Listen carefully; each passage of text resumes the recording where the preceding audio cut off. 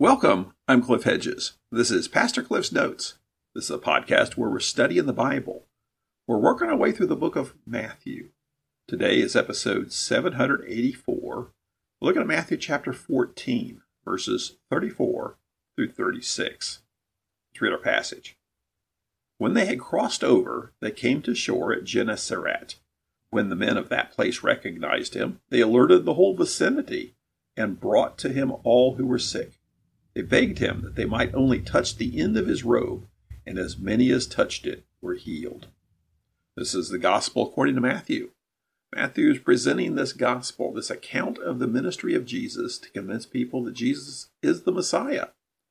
He's presenting this teaching, preaching, healing ministry of Jesus, and we've seen the third discourse of teaching, the parable discourse, and since then, we saw him go to his hometown of Nazareth, where he was rejected.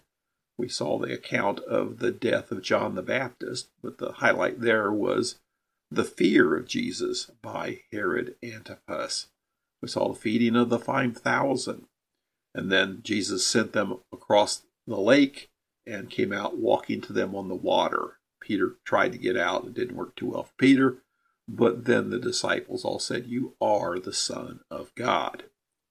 So now we pick it up as they get to the other side of the Sea of Galilee. Verse 34, when they had crossed over, they came to shore at Gennesaret.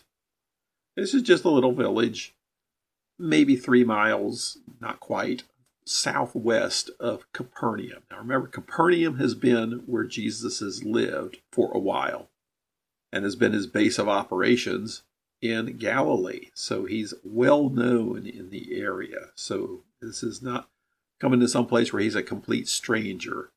Many people would probably recognize him, and probably almost everybody has heard of him and heard of his healing ministry.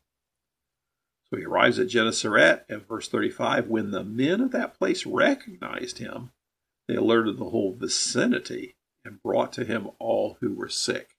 So they recognize immediately who he is and send out word to everyone nearby that Jesus the healer is here. Verse 36, they begged him that they might only touch the end of his robe, and as many as touched it were healed. Well, this is similar to the incident we saw back in chapter 9 of the woman with the hemorrhage. There, Jesus was on his way to raise the daughter of the synagogue ruler who had died from the dead. And we read in chapter 9, verse 20, just then a woman who had suffered from bleeding for 12 years approached from behind and touched the end of his robe. For she said to herself, if I can just touch his robe, I will be made well. Jesus turned and saw her. Have courage, daughter, he said. Your faith has saved you. And the woman was made well from that moment. Well, in Mark and Luke, and they tell about that account, Jesus actually stopped and said, who touched me? And made a search, an inquiry to find out who touched him. And the woman saw she wasn't going to get away with it and confessed. And Jesus said, your faith has made you well. So that event of just touching his robe to be healed seemed to be very unusual. Jesus stopped and made a big note about it and actually spoke to the woman. We're here now. It says that people are begging him that they might only touch the hem of his robe, and as many who touched it were healed. It seems like that's become now the standard thing. Well, we want to be careful we don't make too much of it, because this is just a little condensed summary that Matthew provides here.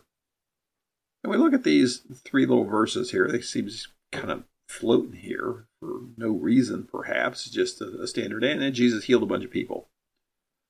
But there's some things we see here. One, it shows the sweeping extent of Jesus' public ministry. He goes everywhere and sees everybody and sees large numbers of people as he travels around. And it shows he is open to all people.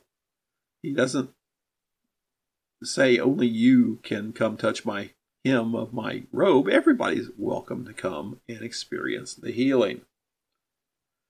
And I think the primary reason it's here is it's setting things up in Matthew's narrative here for what's about to happen. Jesus is about to start having some serious confrontation with the scribes and the Pharisees. And the issue is cleanliness. The Pharisees are very concerned about ceremonial cleanliness, ritual cleanliness, because you're the cleaner, you're unclean. There's a lot of things that can make you unclean. By being unclean, you're not able to participate in ceremonial things. You're not allowed to enter the temple. You're not allowed to interact in community things if you're unclean. There's a lot of things that can make you unclean. Things like childbirth, having some kind of bodily discharge, touching a dead body, touching certain dead animals. All these things can make you unclean. And what's worse is you could be made unclean by touching an unclean person. So the Pharisees were concerned when they're out and about and dealing with crowds. What happens if you bump into somebody who's unclean in a crowd? That makes you unclean. And Jesus seems perfectly okay with people, whoever, touching his robe to be made clean. We saw Jesus lay hands on lepers to cleanse them, where that would have made Jesus unclean, and Jesus would have had to go through the purification process. When Jesus went to raise the little girl who had died from the dead, touching her would have made him unclean. And so Jesus doesn't seem to worry about these issues of cleanliness and uncleanliness, where the Pharisees, that is a huge deal to them, being unclean. And so I think Matthew's setting it up here for this confrontation that's about to happen with the Pharisees. And what we see through all this is people don't make Jesus unclean. Jesus makes unclean people clean. And interesting in verse 36, where they beg that they might only touch the end of his robe, and as many as touched it were healed. This is an unusual word here that's used to translate it as healed.